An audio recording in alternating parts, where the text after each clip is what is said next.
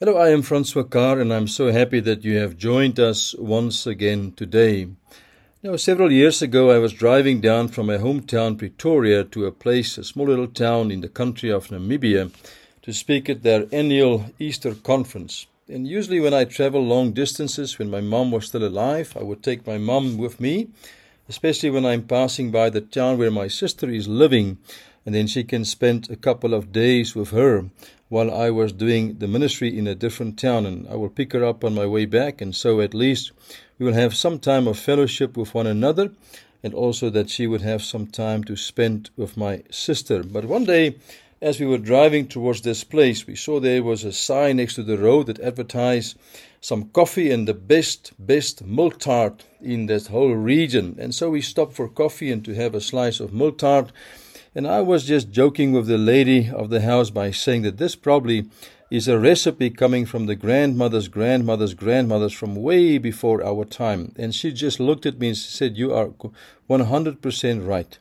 This belongs to our grandmother's grandmother." And so in the very beginning, she had this recipe and she started to develop this wonderful milk tart, and now we can enjoy that so many years later. And then I realized something, that many of us is just a product of those people that has gone before us and those people that has really impacted our lives by investing their knowledge and their principles that they were modeling and the things that they were actually believing in. Now, one of the people that really mentored me over the years is a man called George Mueller. I've spoken about him very often. He's always looking over my shoulder, although he has been dead for many years. He became known for the building of the orphanages in Bristol, in England. He built 5 of those magnificent buildings. There was 2,000 children living in those buildings. He gave them 3 meals a day and 3 sets of clothing and 2 pairs of shoes every year, and also provided for missionaries and so many other things that was connected to the life and the foundation of George Mueller and his ministry. But at one time in his life that he was traveling to Germany to do some part of his studies, and he stayed in a house, and somebody gave him the biography of a man called H.A. Franke, and he became known for the building of his orphanages in the late 1600s.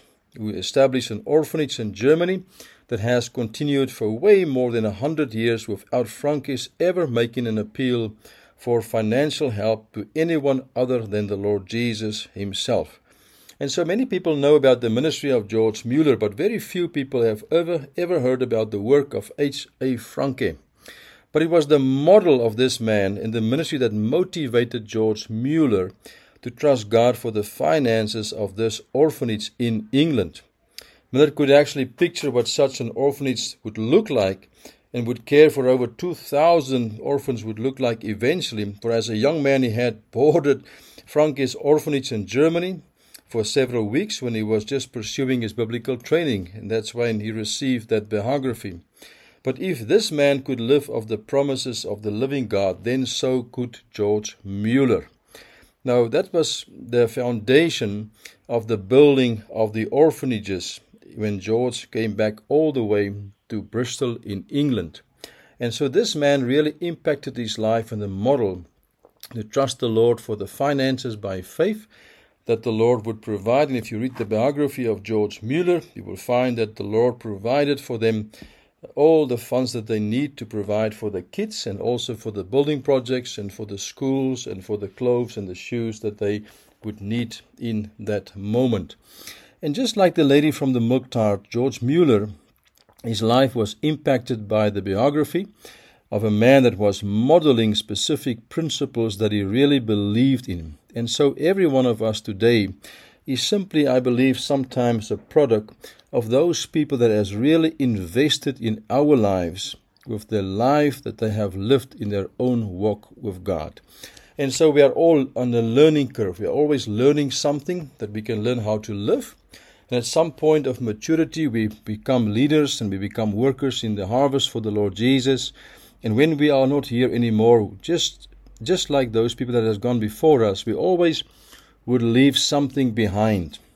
And that's first of all the wisdom and the knowledge and the experience and the insights that we've gained were over many, many years that the Lord has really invested in your life and also in my life. That's what we would leave behind as a legacy when we are not here anymore. But secondly, we also would leave behind the principles that we really believed in, but that we have modeled before a watching world. And so when George was reading the story of Franke, he saw the model, he saw the principles, and that really impacted his heart and his mind in such a way that he started to do the same thing in his own orphanage homes. And lastly, it's not just the principles that we modeled, but it's the people's lives that has been impacted and changed because of the principles that you and I have modeled. Just like the Lord Jesus was modeling a specific model called the Forgotten Jesus model by investing himself in the life of 12 disciples and building a movement of people of 2 billion worldwide today, which is followers of the Lord Jesus. He had all the wisdom, the experience, and the knowledge, but at the same time he was modeling what he really believed. And so the disciples became the people, and you and I, listening to this message, reading the scriptures, are part of the legacy of the Lord Jesus because of what he has modeled, and our lives have been impacted because of that. And so I want to encourage you in this day, not just in Monday, but throughout this whole week and the rest of the year. Not just the question, what do you want to be remembered for, but also at the same time, what is the legacy that you would be leaving behind?